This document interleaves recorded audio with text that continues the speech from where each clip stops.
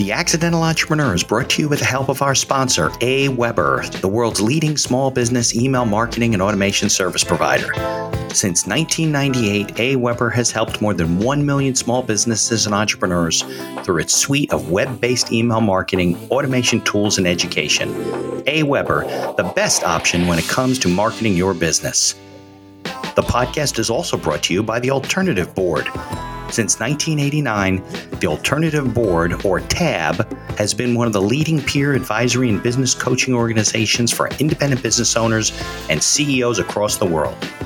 By facilitating peer advisory boards, private one-on-one coaching, and strategic planning services, TAB helps business owners improve their businesses in ways that change their lives. And be sure to check out our affiliate sponsor, One of One Productions, the New Jersey-based podcast studio that produces and edits both audio and video podcasts. They sell equipment for the avid podcaster and have even created a guesting kit exclusively for our listeners. And be sure to support the podcast by ordering some logo merchandise from our online store. Listen to all of our sponsors' commercials later in this episode and follow their links in the show notes to learn more about their products and services. Okay, welcome to another episode of the podcast. Today is a very special day. I'm very excited. We have a great guest, and today is our first live episode. So please send me texts or emails later if you saw us live. We'll definitely be on YouTube, hopefully LinkedIn and Facebook. And if you are listening to this on a podcast directory, because it's going to be re-released, be sure to like us. Give us a 5-star review wherever you can, because I know some of them you can, some of them you can't. If you're watching us on YouTube, be sure to hit that subscribe button to follow us and like us and all those other buttons you can push.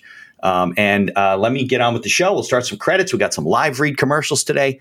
And I got my good friend Chris to talk about blogs, and he's from Blogger Evolution. And we got a fun show for you today. So thanks for tuning in, and let's get on with things. The information provided in these episodes is for entertainment purposes only. It is not a guarantee of success or to be construed as advice of any kind. You should always seek advice from local licensed professionals before making any decisions.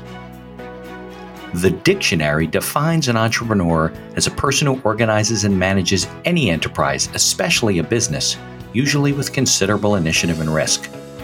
People often start a business without much choice, perhaps due to a job loss or just being dissatisfied at work, and they come up with an idea they just know can be successful. They become entrepreneurs by accident. That is to say, their success or failure happens by accident, not with intention. My name is Mitch Beinhacker. I'm a corporate attorney and a business advisor. You're listening to The Accidental Entrepreneur, my podcast about how to achieve success on purpose, not by accident. Join me along with our monthly guests, where we share our knowledge and help you get a hold of your business. And now on to today's episode.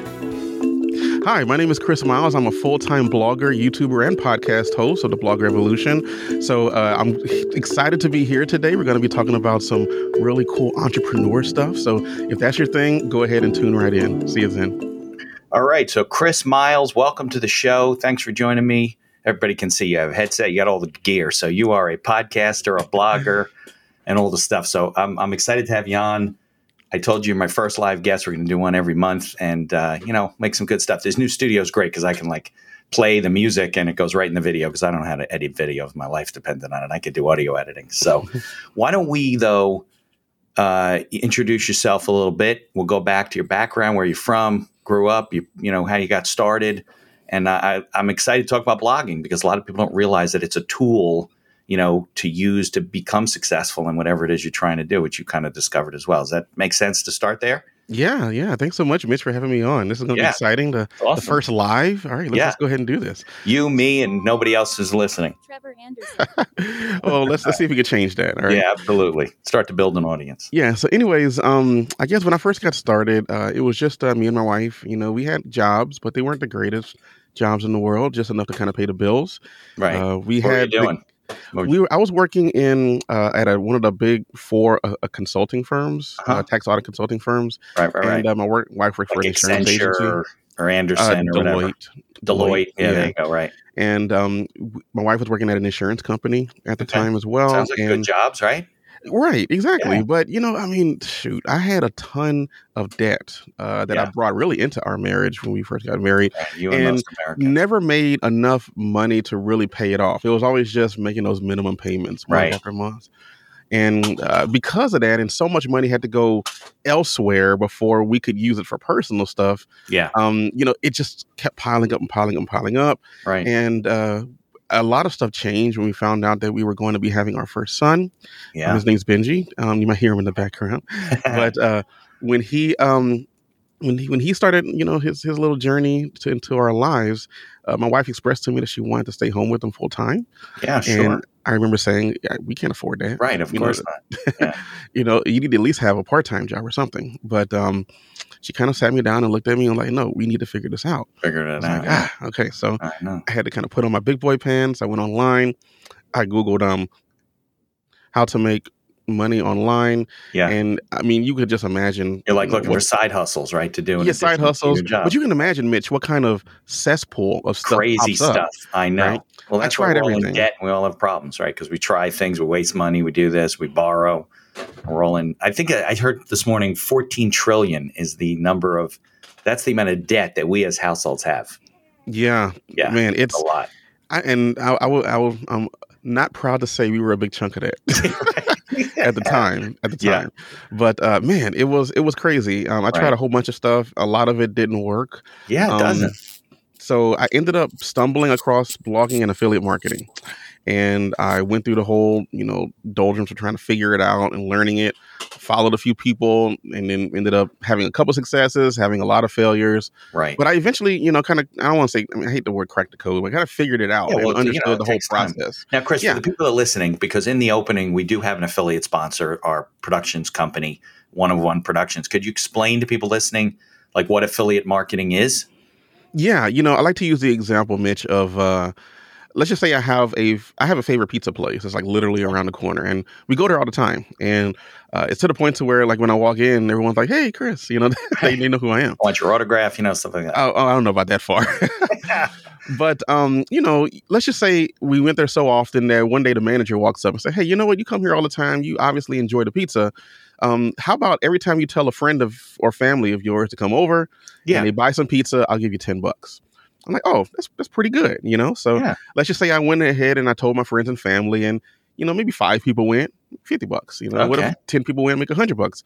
But what if I found a way to tell 1,000 people to go buy that pizza? Yeah. All of a sudden, that $10 adds up pretty quickly. Right? Yeah. And that's basically what affiliate marketing is. You find products that you like and enjoy, and then you tell other people about them. You promote it to other people. It's a win-win-win for pretty much everybody, because the manufacturer of that product gets to make a sale.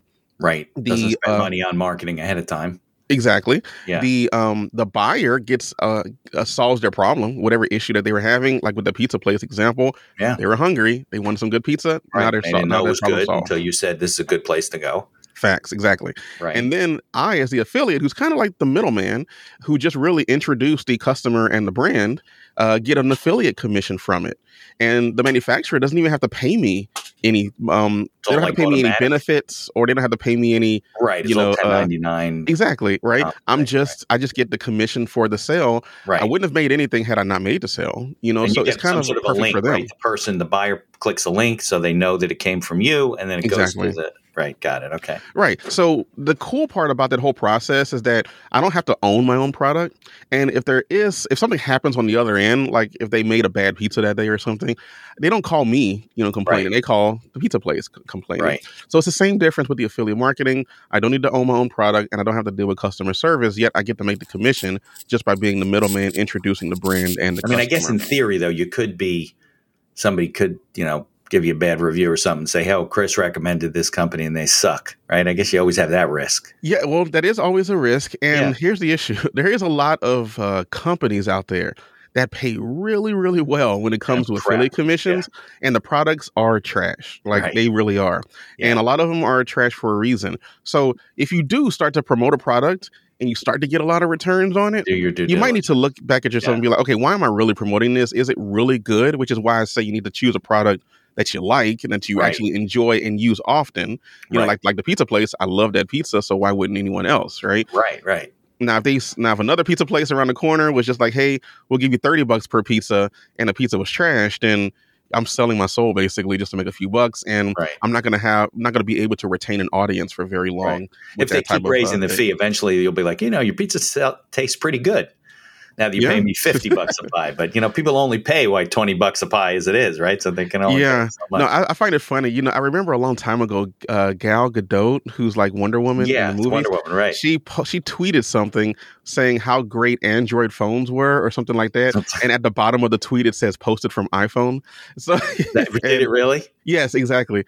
That's funny. And the whole idea there is the fact that obviously Android was paying her to say that, and she didn't even realize that when she posts it from her iPhone, it says posted from iPhone.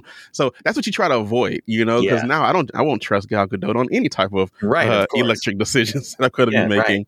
Right. But you see the point of enjoying and using a product and then becoming an ambassador of it. Right. And there must be thousands of companies that have affiliate programs, right? Almost everybody does. It doesn't cost them anything. So what do they care?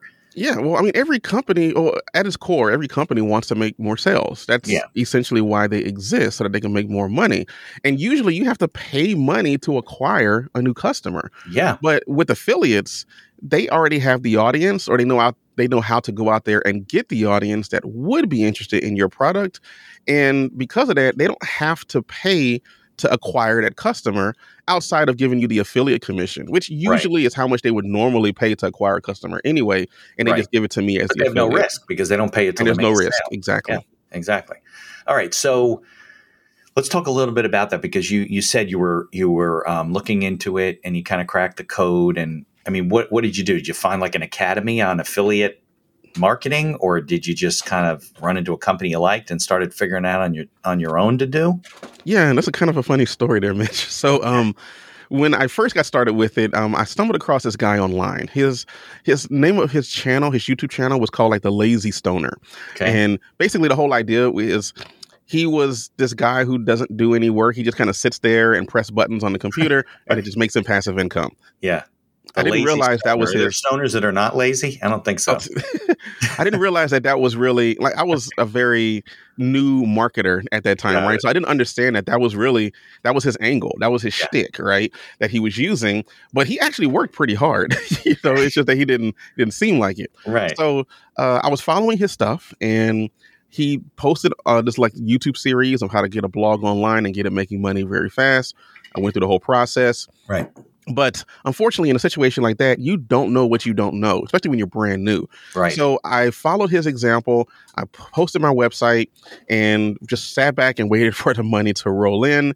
And as you can guess, like $0 rolled in at all. Right. And what I found out later, had different products and links to different companies. What was it at that point? Yeah, so it's what you would call like a niche blog or an affiliate blog, where it was about road bikes of all things. I'm not even remotely interested in road bikes, but I thought that would pay a big commission, right? So that's how I learned the whole example about actually loving what you promote. But I went through the process. Like, I think I spent months setting up that website, and nothing happened. And what I ended up finding out was the information that I was following from this guy was kind of stale and outdated. It was new to me because I had never heard of it, right? But it was old. Yeah. As a result, I went on Fiverr. Fiverr is a place you can go and pay people to do like little things for you. Right. And this guy said, "Hey, I'll send you 10,000 people to your website. Just pay me $5." And I was like, no brainer, right? So I paid him $5 to go do that. And as a result, with the things that I was doing incorrectly before, plus with paying for that traffic that I shouldn't have done, I ended up getting my website de-indexed from Google, meaning it was taken out of the index. Yeah. So let's stop for a second. Yeah. A lot of people read about that. You want to get 10,000 followers on your YouTube channel. You can buy these followers, and all of the algorithms and the search engines, they figured this out. They know that it's artificial. And you should never do that, right? Because you said, you got delisted on the internet. We're talking the whole world, right? Yeah, like if you went on Google and Googled the name of the website, it would not come up like at all. Right. And a big reason for that. These people, they weren't really like organic followers, right? No. Well, they weren't followers per se. They were just people he was sending to my website. Got it. At the end of the day, they weren't people. It was just some computer program that he created that it was just the whole idea, right, is that if you have a lot of traffic, in theory, your website becomes more important to. So that's how the algorithm figures out that it's not real traffic. So they make you less important, not more important. Yeah, so there's some metrics that Google uses to assess the traffic that comes to your site. They can tell where it came from, whether it was direct or whether it came from Google or Facebook or Instagram or TikTok or whatever. And then they study how long they stayed on your site. Did they click through a few pages on your site? Right. That's not anything a bot's going to do, at least not make it look natural, right? So they weren't doing those things. And as a result, I think they were landing on the site and splitting within like 2 seconds, and that's a terrible signal to Google. They were like, oh, this is another spam website. Boom, got rid of it. Done. Yeah. Okay. So that was a learning experience because that was a lot of time and effort and money wasted at the time. But I eventually stumbled across just an actual training of people who were actually doing this live right then and there. And a lot of them were full-time bloggers at the time too. So I was able to kind of tap into their genius, I guess, at the time. Yeah, well, that's what you do. Don't reinvent the wheel. Find people that are doing it right, not wrong. Unfortunately, sometimes you find the scammers. So I had to pay a bit of a premium to get into that little world or whatever. But it was invaluable because it saved me a ton of time. Yeah. Within about 18 months of doing that, I was able to have my wife quit her job. Really? About 2 years into that, and I was able to quit mine. And it got to the point to where it became a waste of time to go to work because I was making more money on the side hustle. You became a lazy stoner. Yeah. Well, I wasn't being lazy. I'll tell you that. I was still working hard. Yeah. But it was, I realized that all of the work I was doing at my previous employment, if I had taken that same amount of time and put it into my side business, then it should grow, Right. I did that and it did. And it grew a lot for a while and it was doing pretty well. Yeah. So let's make it clear. You're an entrepreneur and your business is a company that sources affiliates, like finds products that you like, and then you make it through affiliate just by promoting their product, right? Yeah, essentially. Yeah. So a lot of people out there, when you go online and you start looking up stuff on affiliate marketing or whatever, people will shout out, it's the greatest marketing or the greatest way to make money. And I tend to agree. But what a lot of them leave out is that you need to get not just traffic, but kind of what we were talking about, relevant traffic, right? Yeah. To these affiliate offers. I used to always tell people, you don't want to sell stethoscopes to lawyers, right? Because lawyers aren't interested in that. That's for sure. I don't care how many people I have who are, reading the blog or following me or whatever. If they're not interested in what I have to promote, then I'm going to make $0. Right. So what I do to fix that traffic problem is I create websites. I create blogs that talk about these niche topics. And then I partner with these businesses and these other companies. And I create articles that draw traffic from Google.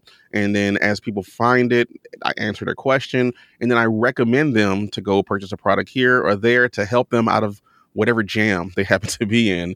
And by doing that, I get an affiliate sale from it. So it does become increasingly passive over time because as traffic is coming to your website, you only got to write that article once. Right. You built up content. Right. Exactly. Like, even though people might be looking at us live right now, or if you listen, there's going to be people in the future who's going to be listening to this on the replay. Let's hope so. Because right now it's my wife, my friend Barry, and maybe my son. So, but the cool part is you only have to do this work once and it's out there. So you're creating like little copies of yourself over and over and over again for many people to find. Internet. Right. Exactly. Due to the internet. Right. Yeah, and that's really the beauty of it right there. Now, is that some of the things you learned at the, let's call it the affiliate academy? I don't know what it was. It was some sort of a course you joined, right? A community. Is that one of the things you learned was, listen, you can't just sign up and take a link and put it on a website. You have to create content that search engines find, that people search for, that read about what you're saying about that company or the product, right? Yeah, essentially, because they showed me how to get traffic. Yeah. If you know how to get traffic, and when I say traffic, I mean people to your website, people to your podcast, YouTube video, whatever. When you get interested people, and you learn that skill of doing that, you're going to be able to find a way to make money the rest of your life, if you know how to attract an audience. Yeah. So they taught me how to blog effectively and use what's called SEO or search engine optimization. Right. People hear the term all the time. They don't understand it. It's very difficult to understand. Yeah. Well, the cool part about SEO, Mitch, is that it has a very high return on investment, usually because if you're doing it right. If you're doing it right, correct. Because you can go and start running Facebook ads, you can start running YouTube ads, you can LinkedIn, you can do all of these ad networks, and you're just giving them money. But if you don't have a good way of getting that money back on the back end, then you're just giving Mr. Zuckerberg, your paycheck for no reason. Yeah. So, but the cool thing with SEO is it takes a little longer to ramp up. You can turn on Facebook ads today, and it'll start working.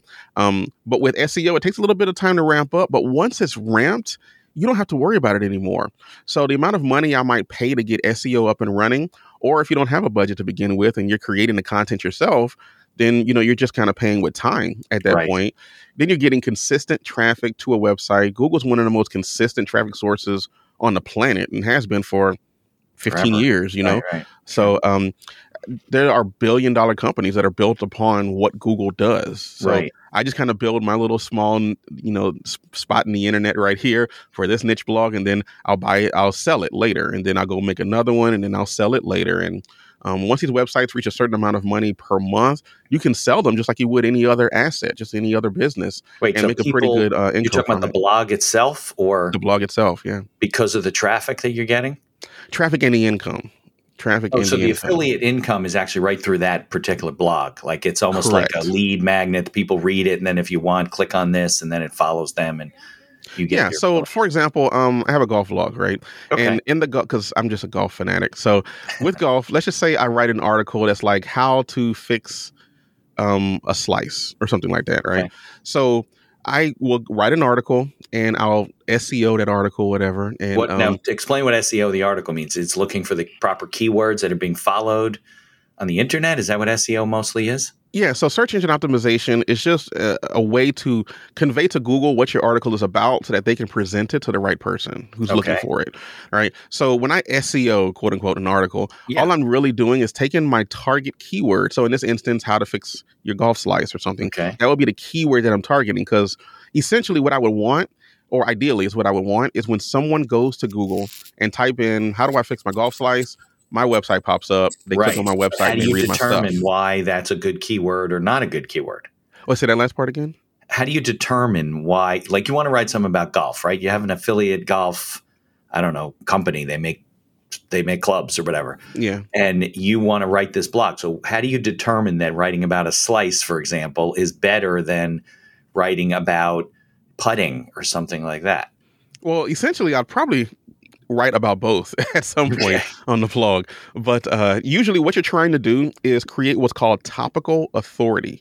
Okay. Right? And because Google wants to, you can't just write one article on golf and just expect to rank. Right. That used to work like 10 years ago. It doesn't work today. So you need to establish topical authority. So I might write 10, 20, 30 articles just on golf, just so I can show Google that, hey, this is a golf website. Right. Got it. And when they do that, then I will make a determination if I should write this article or not. And I do that usually based on how much traffic that article would potentially get if I was able to rank on the first page for it. And then also the monetary element of it. If I ranked for this keyword, how could I monetize it? How could I make money from it? So just for example, I can partner with a golf brand that has clubs. Okay. And it might be a specific club that does this or turns left or whatever that helps you with your slice, right? Yeah. So if I can get people onto my website who are interested in fixing their slice, I can give them maybe 5 or 10, quick hitters saying, hey, this is how you can fix your slice. You can fix your grip. You can do this. You can do that. And then I do that all the way through the blog post. But then throughout that blog post, or maybe at the end of the blog post, I'm going to have a call to action. And the call to action is, by the way, I use this club and it really helped me with my slice. You might want to click on it and check it out yourself. They click on it. Now they are cookied, I guess you can say, or they are now, it's a tracking link that they clicked on. Right, exactly. Or an affiliate link, right? Yeah. They click on the affiliate link. They now go over to the brand. And if they buy my recommendation in like 30 days of clicking that link, then I get an affiliate commission from it. Right. And that's essentially how it is. So I'm drawing people onto my blog who are interested in a particular topic. Because they're interested in that topic, I can naturally know what else they would be interested in as well. Kind of like, Golf Magazine will have watches in it, for advertisements or other golf brands in it. I'm doing that same thing, but essentially on my website. Now, is there a way that you can capture these people so you can reach out to them again? Like, because the blog essentially becomes like a mini funnel, right? The Correct. people are doing a search for how to fix my slice. They end up on your thing. They read your article, tells them all kinds of things. At the end, they click to look at the club. Do they also click on something to capture their email, or is there a way that you capture their email? Yeah. So most blogs, you need to start capturing email with it. And it's really helpful because you can then remarket to these people, as in market to them over and over and over again. Do you do like again. a lead magnet? You give them like an ebook or something if they put their So on my golf blog, what I do is a free giveaway, right? Yeah. So because I do the golf blog, sometimes I get sent product just to try it out so I can write a review on it. So nice. Because I get to keep it, I'll just give it away after I do the review. So essentially, like once a month, I'll send an email out to people and say, hey, I got this new thing. If you want it, either let me know or like I'll use it as a way. Right? Kind of. Essentially, I pick a random subscriber. Got it. But I use that as my lead magnet when someone lands on the website. So when someone lands on the website, a pop-up comes up saying, "Hey, do you like free golf stuff? Then sign up for there you go. What you call it." So now I have this email list of people who are interested in golf, right? Which means I don't want to just sell to them all the time, by the way. You do need to provide value as much as possible. So just once a week, I send an email with a whole bunch of maybe new blog articles that are on the site, maybe a couple of tips that I learned, maybe a story of what happened when I went golfing earlier that week. And then at the end of it or towards I'll maybe have a sponsor on and say, hey, by the way, you can go click here and then go get, a free thing here, a free thing there. And then just once a month, I just make sure I say, hey, I'm giving away this. I'm doing to a free subscriber or something. Check it out. And that's how I do that with email. And that's a whole nother real subject, to dive into because you can make a decent amount of money with just the site as well. But it's much easier to promote and have instant traffic to places by already having an email list that you can just really tap into whenever you want. Yeah, I think one of the recommendations they tell to anybody, if you want to build your podcast, promote your podcast, you want to promote your business, build an email list. It's like the first thing. So all these people are coming, they're raising their hands. They're like, hey, Chris, I read your article and all this stuff. You want to capture them and tag them and know that they're interested in this particular area, topic, whatever, industry. Yeah, it goes a long way because, a lot of people might say that email is old or dead or whatever, but we check our email every single day. Now, we get bombarded with email, so you do have to do something to kind of have yourself stand out from the rest. You see it pop up, and they've subscribed to, they've opted into your list. Yeah, that they're probably going to look at it. They might not be interested to them then, but they see your email on a regular basis. They remember that you're keeping in touch with them. It's so important. It's so overlooked. I talk to so many people. I'm like, well, let's say they're not even blogging. They have a brick and mortar business and they also have an online presence. And they're like, and I would say to them, well, you're building an email list. Yeah, I really need to do that. I meet a lot of people. You're passing up gold and it's not, absolutely. It's so much easier and cheaper to retain a customer than to get another one. Right. Cheaper. So because of that, it would be very wise to start building an email list sooner rather than later. Yeah. Usually with a niche site, because it does take, a couple of months for it to ramp, you could probably get away with not capturing email immediately. Right. But once you started getting consistent traffic to the site, I would do something to start capturing email addresses, come up with some type of lead magnet that your audience would be interested in. And then you can create an email sequence. I know you guys say that you use Aweber, right? Yeah, you use an email sequence. Right. You can set it up for 52 weeks and not touch it again, Right. So it works out amazingly well. You can drive traffic back to your website. You can send people to affiliate offers. And all of a sudden, the site's getting traffic from Google and you're automatically sending emails. That frees up your time to go do something else, or go do something more. Aweber and the other services have this feature too. But on Aweber, if somebody gets added to my mailing list because you set up a meeting with me through my Calendly program or whatever, and it adds your email or you subscribe, they automatically get a 5 or 6 email drip campaign about my practice and the podcast and all that stuff. So you could set up various lists and various, the golf list and the bourbon list and the cigar list or whatever, and set up a series that every time somebody gets added, automatically they get these emails that are spread out and offer them information and then, go from there. And a lot of people, it does take some work to do all that stuff, but so does the blogging. You got to write this stuff. Well, and that's kind of what something. a lot of people who jump into our industry, because people are shouting from the hills, passive income, right? And usually passive income is not usually very passive. Right. So you have to work on it. So the cool part about what blogging does is that, if you post something on Facebook, it might last for a few hours. If you post it on Twitter, it probably lasts for a few minutes. Right. If you post it on YouTube, you're probably going to get, maybe a few months out of it. If you post a blog, the average stick time for a blog is usually anywhere from 8 to 24 months, especially if you can rank for it and not a lot of people even know that it exists or whatever, then you can rank for years. I'm doing keyword research sometimes, and I'll find blog posts that are ranking for stuff that was posted in 2010. Really? And it's still ranking today, more than a decade later. Yeah. Like, there's not many things that you can do that literally 10 years later, it's still getting you traffic and still getting you income. It's like evergreen. Yeah, and that's what I like about blogging is that you can literally write articles once and not have to touch them again for a year or two, and it can consistently give you traffic. There is an 80-20 to it. Some articles are not going to do as great. Some articles are going to literally kick it out of the park. So it really just depends on that, but you got to throw enough at it to give the algorithm and Google enough opportunity to be able to give you the traffic that you should get. Yeah. Okay, so we're going to take a commercial break. I'm going to say something about AWeber and about the alternative board, and they support me, so I got to support them.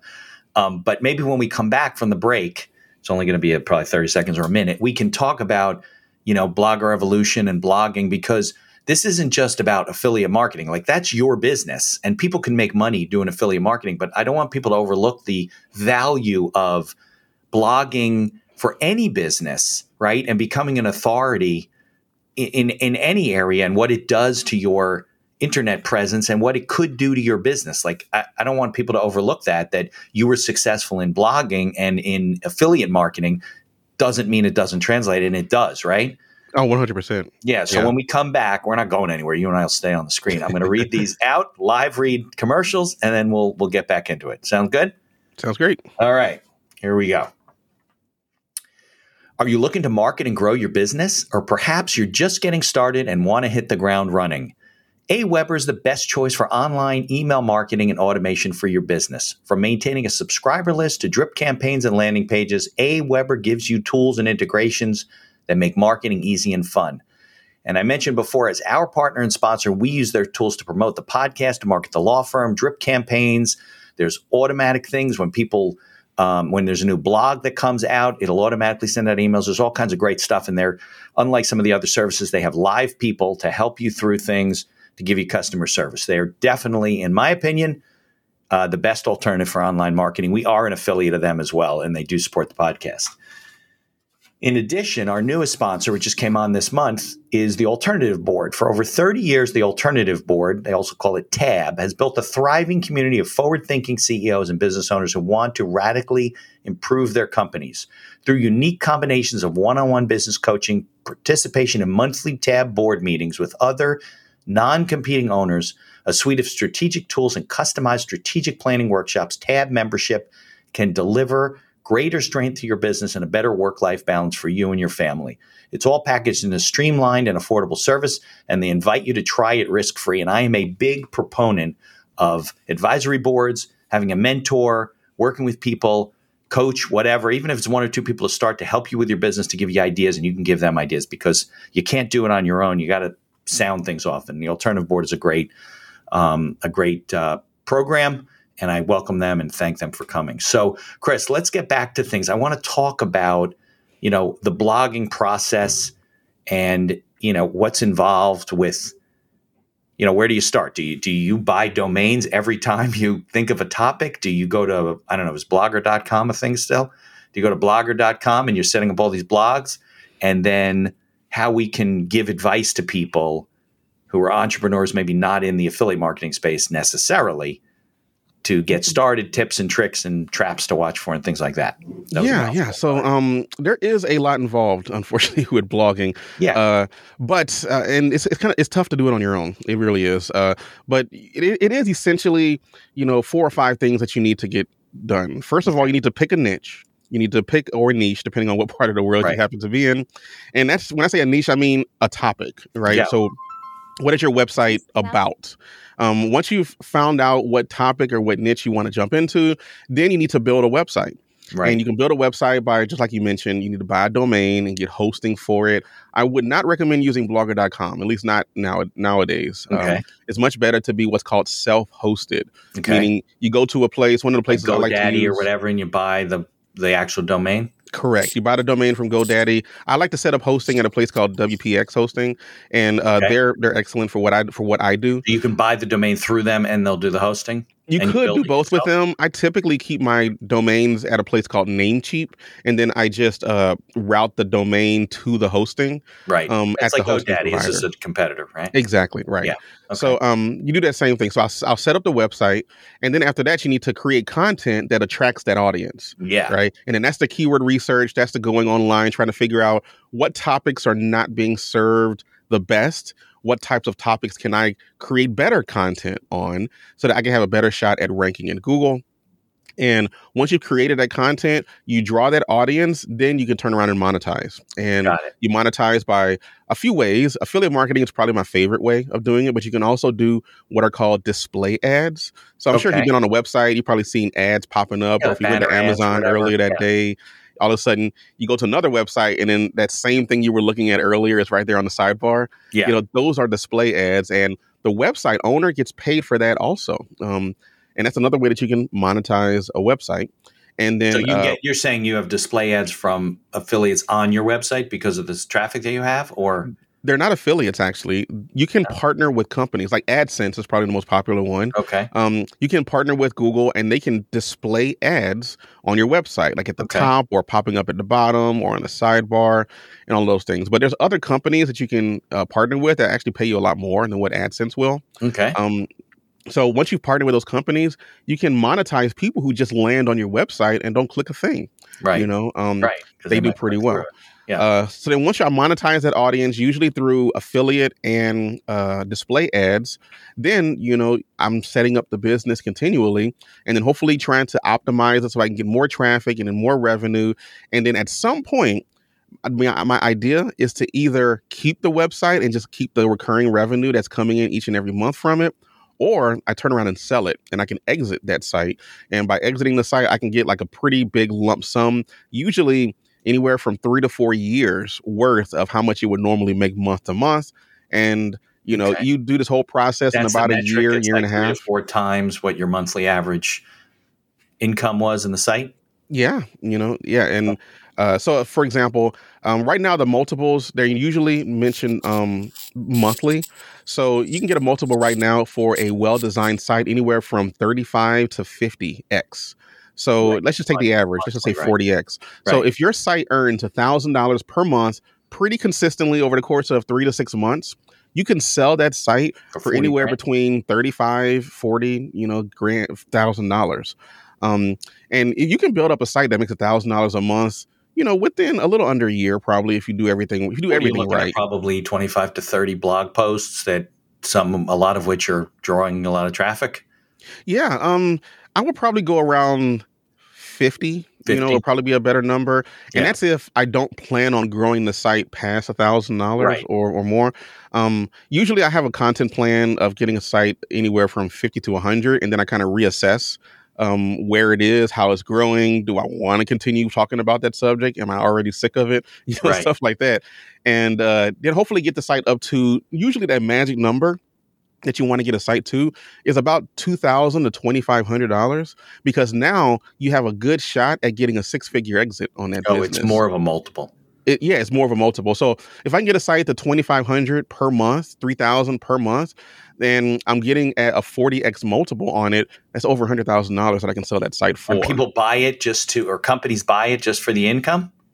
Yeah, well, it's an asset that's generating revenue. So it's a business. Yeah. Just like a corner store, you know, is making money, whatever. You can buy it and then continue with it. So some people like myself will buy blogs that are already in existence, and then maybe I see something on that blog that the current owner is not doing that I know I can make more money with. Right. Right. So based on like how a piece much of that dilapidated real estate. You go in and you're like, you know exactly, that's what? I can exactly buy what it this for is. 50 and do something, and that's worth 100. Right. It's risky, Yeah, because we're of course. entrepreneurs. That's the definition of risk right there. Right. But if you know what you're doing, and I've done this, so many times, I can look at a website, see that they're not doing this, take a look at their profit and loss. Oh, you're not doing this. I can turn around and do 1, 2, 3. Now the site maybe is making double the amount of money, and I can sell it and essentially flip that site. Right. Right. So that's one thing that you can do. And then once you've done that, you can sell the site and then make a pretty good chunk of money on it. Yeah. So how long did it take you to figure out those things, like where you could look at a site and be like, you know what? They're doing these 3 things wrong. I can definitely make something out of this. Let me buy it. Like, how'd you get to that level? Yeah, I'll be honest. When I first started blogging, I had no idea that buying and selling blogs was even in a business, was Right. even a thing. I didn't think it was. Back when I first started, the multiple was around 25, Okay. 20 to 25. And just over time, it's just gotten a lot bigger. Right now, the average multiple is probably 35 to 40. And if you do other things, like let's just say your site's trending up, as in the traffic is continuing to increase each and every month, you have an email list, maybe you've diversified the traffic to not just be Google, but also Instagram or Pinterest or whatever, Right. then you might be able to get around 50x multiple for that site. Because a buyer or an investor is just trying to diversify their own risk, right? Right. And they don't want to build it from scratch anymore. They don't want to build it from scratch. I mean, think about it. These big companies, they are doing the same thing. We're just doing it on a smaller scale. Right. T-Mobile buys Sprint because, hey, we're bigger and we can absorb you and then grow. It's a growth method, right? Of course. Of being able to acquire another And business. it's cheaper for the company to buy your blog that you already put 50 articles out and you did all the work. And the beauty of it as well, their portfolio, because maybe it leads to other things that they sell, right? They want to sell to these people. Right. And then the beauty of it as well is that the concept is already proven as well, right? Because usually, usually with a website or with a business in general, Yeah. You can't really know if the business works until you have people who are actually taking out their credit cards and buying stuff. Right. Right. So a business that is in existence and is already making money shows that the It's proven. idea that Right. business exists Right. shows that it's good. So I should be able to get it, sprinkle a little bit of spice on it, and change the windows here, add a new bathroom there, yada yada yada, and all of Yeah. a sudden I can flip that site. And if I spent, I'll give you an example. I just recently acquired a site for like maybe $1,500. Okay. You make a couple of changes to it. It was only making like maybe $20-$30 a month. I made like 2 or 3 changes to it. It's already making over $100 per month, right? Wow. So I could sell the site right now and would have doubled my money. Right. That's a lot better than what I would get if the money was in index funds last year, right? I mean, Yeah. the index funds got trashed last year. Right. And you're only really promised a 7 to 10% on average return on your money. Right. And I doubled my money within a couple of months, Right. right? And you can do that on much bigger scales as well. Right. But But you it's not for, like, don't tell people to just jump in and buy blogs. You got to know what you're doing, know what you're looking Yeah. at. Take some usually- experience, I usually recommend people build a site from scratch first and understand that whole process and concept. Yeah. And then once you have exited that site, then you have some money that you can play with, right? And you can go and buy another business. I didn't learn all of this, overnight, obviously, right? Yeah. It was just a little one step here, one step there. There was a few things that I was like, oh, I would never do that. But then as I got more experience, I started seeing more and more value in learning that new skill and realized that, oh, maybe I should know how to do that. Yeah. But it does require a bit of focus because there's totally shiny object syndrome in any business, but knowing what to focus on and when to focus on it. Having a mentor is really helpful with that. I will say that. And Yeah. I was able to have a mentor and I just asked him questions. And there was stuff that I would just waste so much time with, like website design or logos or this, that, and the other. He's like, no, concentrate on this. Right. And it's like, all right. And then That I concentrated doesn't on that and I saw growth. Yeah. So it takes time, but if you have money to invest, a website is not a bad idea, in my opinion, because I do that all the time. Yeah. So I think it's really important. You mentioned about niching down. A lot of people have their business and they're afraid, if I niche down, I'm losing this customer and I'm losing this sale and whatever. Oh, yeah. But at the end of the day, it actually is the opposite effect. When you're very specific about something, you become an authority. Like maybe you have a retail store of some sort. You're not going to do a retail blog store and write about everything in your store because the traffic's all going to be muddled. It's going to be all mixed up, right? Yeah. So you got to pick like one particular thing that you sell or one particular type of item that you sell and become like an expert. So people who are looking for, some particular kind of scarf made from some kind of material, they do a search for it, they're going to come up with your blog because there's so much material. And then you have them in your world and you can market to them and stuff like that. And I think people miss that opportunity. I mean, to you, it's intuitive, right? If I'm going to do a blog, I don't want to write a blog on, coffee mugs. I want to write a blog on, this is from our store. If anybody wants to. Merch store. Yeah, merch store. If you want to write a blog, you may want to do it on something very, very specific in that thing. And first of all, I think it's easier to create content that way. Plus, It is. you build up a following that specifically, they're specifically interested in that. So I think people got to get that from whatever it is they do. If you're a lawyer, if you're an accountant, if you're whatever, pick exactly the area where you practice or you want to practice or you're really good at and be very specific about what you're writing about. Yeah, I mean, I like to use the example of like your doctor or your general practitioner, right? Yeah. You go to him, and I mean, he gets paid a decent amount of money. Don't get me wrong, but if there's something specific that you need work on, then he refers you to somebody else, Right. and that's where they start charging you the arm and the leg, right? Right. Because they are specialists. Yeah. So that's what you want to do. You want to niche down and really focus on one particular aspect of your niche. There's an old marketing quote out there from, I think it's Meredith Hill, where she says, if you try to talk to everybody, you end up talking to nobody. Right. Yeah. So you need to niche down, talk to one specific group of people. I remember the day that I realized that not everybody is my ideal customer is the day that my business started growing. That's what they call it, the ideal customer, they've called the everyone customer. Yeah. Yeah, so I mean, you have to be very specific into who your ideal audience is, and I think you mentioned it in passing, but it really does make creating content a lot easier because you know who you're creating content for. Right. If you're watching, the cooking channel, or whatever, the people know what type of person watches the cooking channel. So you're going to see commercials on knives and home products and this, that, and the other because they know who they are. But if you're watching like entertainment TV, that's trying to be broad to everybody. So the commercials are a little more random, because they don't know really who's watching. News feeds, news programs. Yeah, exactly. I argue that, going the more niche route is going to be the best thing. I'll tell you a little ninja trick when it comes to blogging and even with any brands, I know people like ninja tricks. Yeah. When it comes to naming your brand, be very broad with your name, something that is brandable, but also can hint toward whatever your topic happens to be. But then when you start creating your content, be very, very niche in that content that you create, especially when you're trying to get a foothold early on. And then once you've dominated that one section of it, because you created somewhat of a broad name, you can now branch out to another section of the niche and then another section of the niche and another one. So you can go like myfitness.journey.com or something, right? Instead of calling it mycardiojourney.com or my yada, yada, yada. Right. Now I can talk about anything fitness related, because but you just do separate blogs about each specific thing, right? Well, in that instance, I would keep all of the fitness stuff under one roof. Oh, okay. Now, I wouldn't necessarily start writing about golf on fitness, maybe one little article that might talk about it, but for the most part, fitness is fitness and golf is golf, right? So they're two separate things and they would have separate blogs. But something on fitness, I would focus early on just cardio. And then once I've dominated the cardio segment or I've written all the articles I think I can on that particular topic, then I'll move over and start talking about another aspect of fitness. It really just, depends on that. So start very general with your name, but then start very targeted with your content.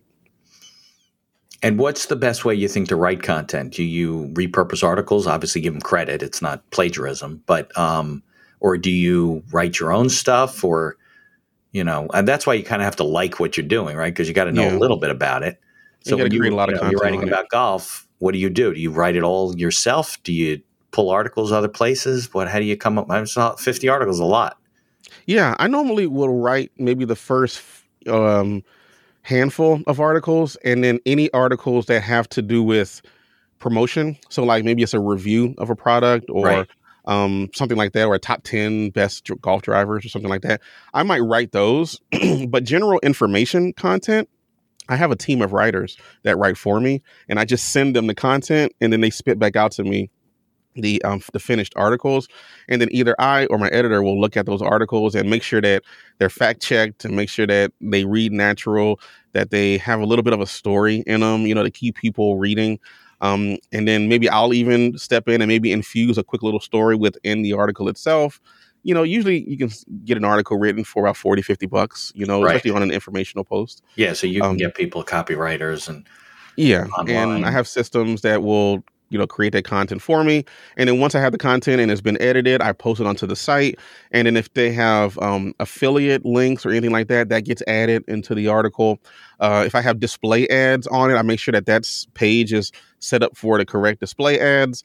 That way, when people find the article, as the second that article makes more than $40-$50, over the course of a few months from the traffic or the affiliate revenue, Right. it's just profit at that point, Yeah. and you do that over and over and over again. Again, some articles are going to do amazing, some not so amazing. So there is a, Pareto principle there that you got to think about. Right. But once you've done it and set it up, more times than not, it's going to work out for you if you don't give up.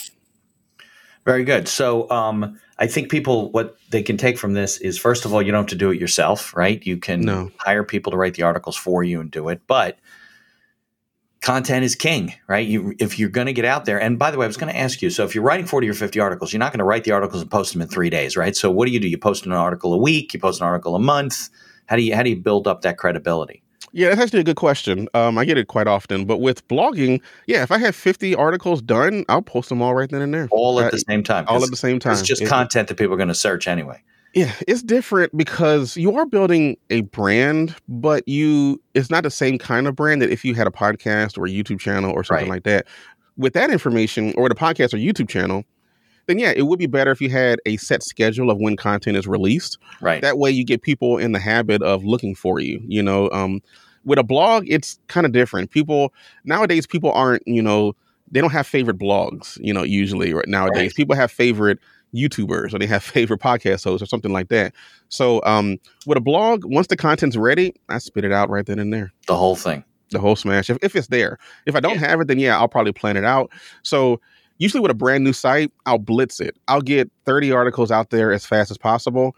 And then I'll slow down the production on it and maybe release a new article a week or maybe 3 or 4 a month or something like that. You have to create the content, but you're saying as fast as you can create the content, you're going to put it out there.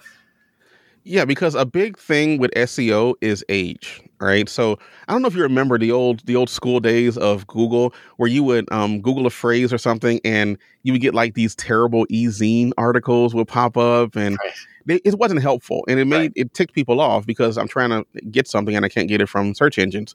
That's why places like Ask Jeeves and Lycos and all these other search engines died. Yeah. And Google started taking over the world. And a big reason for that was because Google found a way to suppress bad content and have the cream rise to the top. Right. That's a slow process, but it does work, right? Yeah. So because of that, if you create good content, usually older content is trusted more than content that was just spit out last week, right? So because with that in mind, season on the web. Yeah, exactly. Because Google wants to see a pattern of you creating good content and giving good user signals from the people who are landing on your website before they trust you to give you more and more and more traffic. So because of that and that age factor, it's much better to get the articles out there and then start having that time start ticking right then and there, because it's going to serve you better in the long run than waiting, a year and only posting 2 articles a month.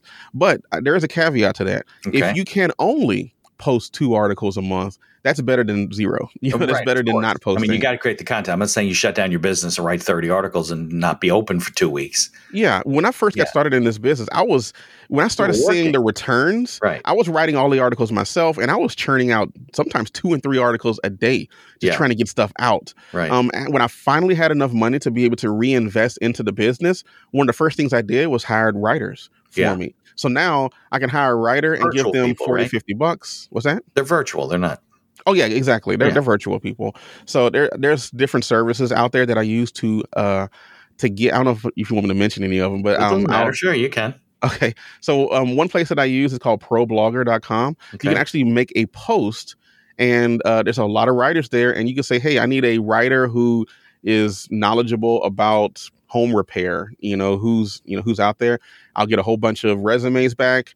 I'll send test articles out there. If I like the test articles, I'll bring them on board.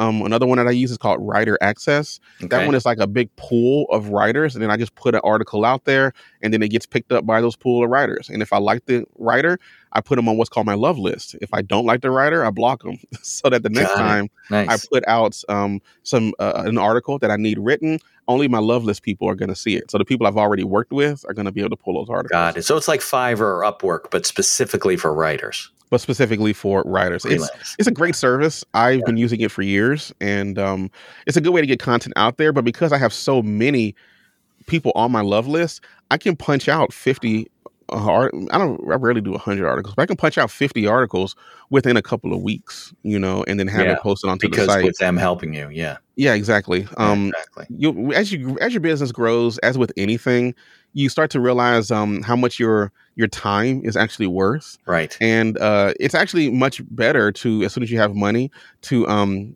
reinvest into your business, to pay someone else to write the article so that you can concentrate on more higher level things. And that's the whole kind of working on your business rather than in your business. And that goes to everything, not just blogging. Yeah. So being able to get help, you can start, doubling your production, tripling your production. And the more that you can produce, the more traffic you're going to get, the more traffic it's going to usually tend to more sales and revenue. Yeah. Well, now with these websites, the AI websites like ChatGPT, you could probably go on their website and type in, write me an article about how to improve my golf swing. And it would write you a whole article. It can. And that is something that a lot of bloggers out there are kind of afraid of right now. I'm sure. Because they're like, oh, is this tool is just going to take our jobs or whatever, right? But you have to remember, the AI tools are getting the information from our blogs. So it's kind of a chicken or the egg thing. So if you don't put out any content, they won't be able to do anything. Yeah, exactly. And one thing that AI tools have yet to do, I don't know if they'll be able to do it in the future, but when a new golf driver comes out, the AI tool can't take it out there and try it out. I can. They're just going to pull information from what other people write about it. Exactly. So there is certain types of content that I might shy away from creating because I know an AI can literally just spit out the answer in 2 seconds. But there's other content that an AI will never be able to create outside of just pulling it from people who have already done it, at which point I'm still needed at that point, right? Exactly. But the more content there's out there, the more information. I actually went on one of those sites and asked it to write a legal document, which gets pretty complicated. I've been practicing 30 years. It was frightening. Yeah. How good this thing was writing the document. I was like, oh my God, I'm going to be out of business. I heard some people saying that they were actually afraid for legal people with how great the new, I don't know if you heard that GPT-4 just released like 2 or 3 days ago. Yeah. And apparently it passed in like the 90th percentile. Yeah, it passed the bar. It passed the bar exam and LSAT. Yeah. And the first version was like 10%, and now it's like 90%. And that's just where AI is right now. Imagine what it'll be when they have GPT-5 and GPT-6 coming out. The one advantage I have as a lawyer, right? I've been doing this 30 years. I've written thousands of contracts, worked with hundreds and hundreds of businesses. If this bot writes the document for you, you still don't know why these paragraphs are there, whether they should be or shouldn't. You don't have any professional to say, hey, this won't work here, or this is missing this. You're just relying on the fact that it's accurate. Well, and that's the inherent problem too, Mitch, right? Because let's just say someone does create their legal documents just because ChatGPT can do it. Exactly. And then they get sued, and then they go sued, and they go in front of a arbitrator, a lawyer or something. And they said, well, ChatGPT told me to do it. That's not going to hold. That's not going to fly, I don't think. No, absolutely. Very well. So even the fact that you have a real living and breathing lawyer, you can at least have someone to complain to if things don't work out because they were supposed to protect you. You can't go to an AI and be like, well, the AI was supposed to do this for me. Right. Maybe we'll get to a time where people will be like, well, if ChatGPT said it must be right. It's going to take a while for that trust, really. Google's been around for 15 years and people trust it. Google has become a verb. You Google something, right? It's going to take ChatGPT or any of these things a while before it builds that same trust with people to where you can really hang your hat on what it has to say. Because as of right now, it still gets a lot of stuff wrong. Right. Yeah, I know 20 years from now, they'll be like looking at us saying, you used to write your own articles? What are you kidding me? You just talk to the computer and it writes it for you. Yeah. So, And at the end of the day, too, especially in the blogging space, you Right. still need people to run these websites, right? Yeah. You still need people who know what keywords to go after to make sure that you're getting traffic and then convert those people into sales. Of course. People don't buy usually. People don't buy just to buy. They buy because of people, right? If I trust this person and I know, like, for example, you're a lawyer. I know that I can go to you to get certain things taken care of because I know you and I trust you. Yeah. There's a big difference there than just spitting it into an AI tool and just waiting for it to pop out because, again, I don't know where it got this information from. It didn't even tell Right. me. And even if it did tell me, how do I know that its interpretation is It's going to correct. save me from being sued in the future? Yeah, exactly. Well, I mean, I think just the content game will change. That's It will. what'll happen. It'll be different. You can't just keep blogging for the next 20 years the same way you're doing it now. There's going to be different algorithms, more competition, more data. I don't know. It's just going to be different. That doesn't mean you can't adjust and keep, making money. So, well, what have been some of your bigger affiliate moneymakers in like what kind of products or what kind of industries? Yeah. Digital products probably are going to always win out for me. So, for example, I mean, I just recently started a musical instruments site, right? Okay. So, in this musical instruments site, people can, let's just say I write a review on a saxophone or a trumpet or something, Okay. right? So I write a review on it. People find it on Google. They click through and go buy the trumpet. I might get 4, 5, 6% from Amazon if they So do this it. is an affiliate link to buy musical instruments. Correct. Got right. it. Okay. So I might get 5 or 6%. Let's just say that trumpet costs $200 and I get 5% on it. Okay. That's not a ton of money, No. but it's something. And if you get it consistently, it's not bad. $10. But I would make more money if I found learn how to play trumpet online course that maybe is $300. I might get 30 or 40% They'll pay you more, for right? that sale. Yeah. Yeah. So I would do better to do digital products than I do actual physical products. So normally when I'm creating a new site, I'm not just looking for what I can promote. I'm in terms of, physical things, golf driver, trumpet, saxophone, whatever. I'm actually looking, okay, what kind of digital courses can I also promote? Because people who land on these websites, they're going to be at least remotely interested in it, right? So Right. I might have a good opportunity to promote it and see if I can get a sale from it. So getting digital products as well as recurring revenue is really Big huge time, right? as well. So I might be able to sell a product for maybe less money, but if it's a service that people need to pay Like a month after subscription, month right? for, Yeah. and then I get a commission for as long as they remain a member, then that recurring income really insulates your business as well, and it does an excellent job at growing and growing and growing over time. As long as you're bringing in more people than are dropping each month, then you're going to always come out in the positive. So digital products and recurring revenue is going to be where you're going to make the most money with affiliate marketing. Okay. And also, where can they find out about, like, where do you find out about affiliate programs? Is there certain websites you can go to? Do you have to just do searches? Do you go to blogrevolution.com? I don't know what. Well, you should definitely go to blogrevolution.com. Of course, learn about blogging, right? Yeah, exactly. But no, so affiliate programs are everywhere. Usually I tell people to start with products that they use themselves. And because if you're See using if it, have they affiliate obviously was programs. effective. Just go to their website, see if they have affiliate programs. Yeah, most of the time you can go to these websites, scroll all the way down to the bottom, and you're probably going to see something that says affiliates or partner program or partnerships or whatever. And you can partner with these companies. Right. There are some, I guess you could say, aggregate places that you can go to, directories. So one would be shareasale.com. Another one is CJ or commissionjunction.com. Okay. Another one that I don't really use because a lot of the products there aren't the greatest is clickbank.com. Clickbait? ClickBank. So Clickbank. BANK. Okay. Yeah, they have a lot of digital products, but you need to vet them before you start promoting them because a lot of them are kind of crappy. So, Got it. Okay, good. but usually ShareAsale and ShareAsale and Commission Junction are going to be probably your 1 and 2s out there that are the biggest ones. And all those companies really do is they will contract out the affiliate marketing part or affiliate programs that the businesses don't want to do. So, a place that creates the management of yeah, the a place that creates golf apparel. I know we're sticking on golf, but a place that creates golf apparel, that's what they do. They make golf apparel. They're not marketers, right? They're not affiliates or whatever. So they might hire out Share a Sale or Commission Junction to handle their affiliate programs for them. Yeah. And that's essentially what you do. You go to these places, you can search for your niche.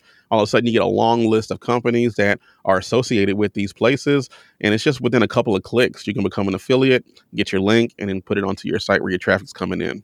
Most affiliate programs don't cost anything, right?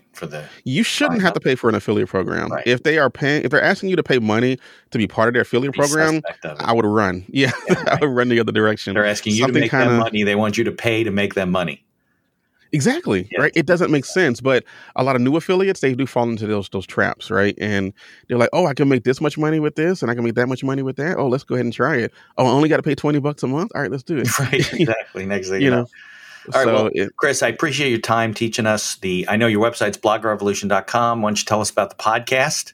Yeah, so the podcast is the same name as well, Blogger Revolution. Call it the Niche Website Show. Okay. So the Blogger Revolution, check that out. We talk about blogging, affiliate marketing, display ads, all of that fun stuff. The podcast is growing pretty well, so we're getting a little bit of an audience. Good. We're closing in on 100 episodes, which is awesome. Yeah, it's always a good number. I invite everyone to come on over. Yeah. Okay. So we'll put all those links in the show notes. We'll talk about it after, make sure they're all in there. So we mentioned a lot of links today. And if you're out there, you have a business, I don't care if it's brick and mortar, or if it's an e-commerce business, whatever, you got to be putting out content. You got to be building an email list. You got to be doing all these things. And Chris is the expert. So follow him. Are you on LinkedIn? And to follow you? LinkedIn, Facebook, Instagram? Totally Instagram, probably. Chris Myles Official, Okay. So, but if you go to bloggerrevolution.com, you'll see everything. All the links are there. Yeah. Sounds good. All right, Chris, I can't thank you enough for coming, my first live guest. We'll roll the closing credits, and we'll also get this thing up on the director's file in a couple of days for people to listen to. Awesome. Thanks so much for having me, Mitch. This was really fun. Thank you for listening to this episode of The Accidental Entrepreneur. Opening and closing music written and performed by Howie Moskovich and made to order music. For information about Howie and his music services, please follow the link in our show notes. If you like the podcast, please tell others about us. You can find us on Apple Podcasts, on Amazon Music, Spotify, Google Podcasts, and most of the other podcast directories. If you like what you hear, please leave us a 5-star review and feel free to share our episodes on social media. If you have any questions or comments, ideas for the show, or you'd even like to appear as a guest, reach out to us by email at info@beinackerlaw.com. The Accidental Entrepreneur is hosted by Mitch Beinacker and produced by Beinacker Law. If you'd like to learn more about our business and legal services, you can find us on social media or visit our website at beinackerlaw.com. Thanks for listening, and be sure to subscribe to our feed to be notified of all future episodes.